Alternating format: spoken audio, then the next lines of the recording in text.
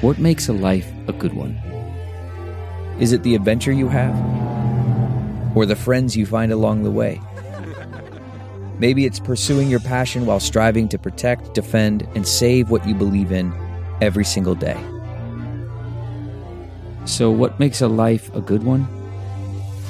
In the Coast Guard, we think it's all of the above and more.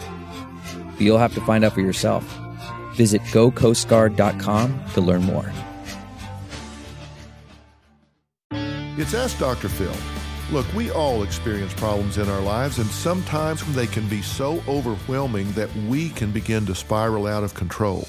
Maybe it's losing someone we love that starts a grieving process. If that's where you are in your life, first off, be patient with yourself and understand and believe that things will get better. Will the loss go away? No, it won't. But you have a resiliency within you, and you need to focus on the things you can change. And the best piece of advice I can give is to give away what you most need.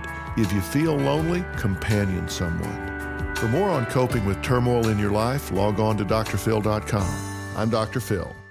Catch every episode of 60 Minutes, America's most watched news magazine show, as a podcast. Hear in-depth investigations across politics, news, and entertainment on your schedule. Listen to 60 Minutes ad-free on Wondery Plus.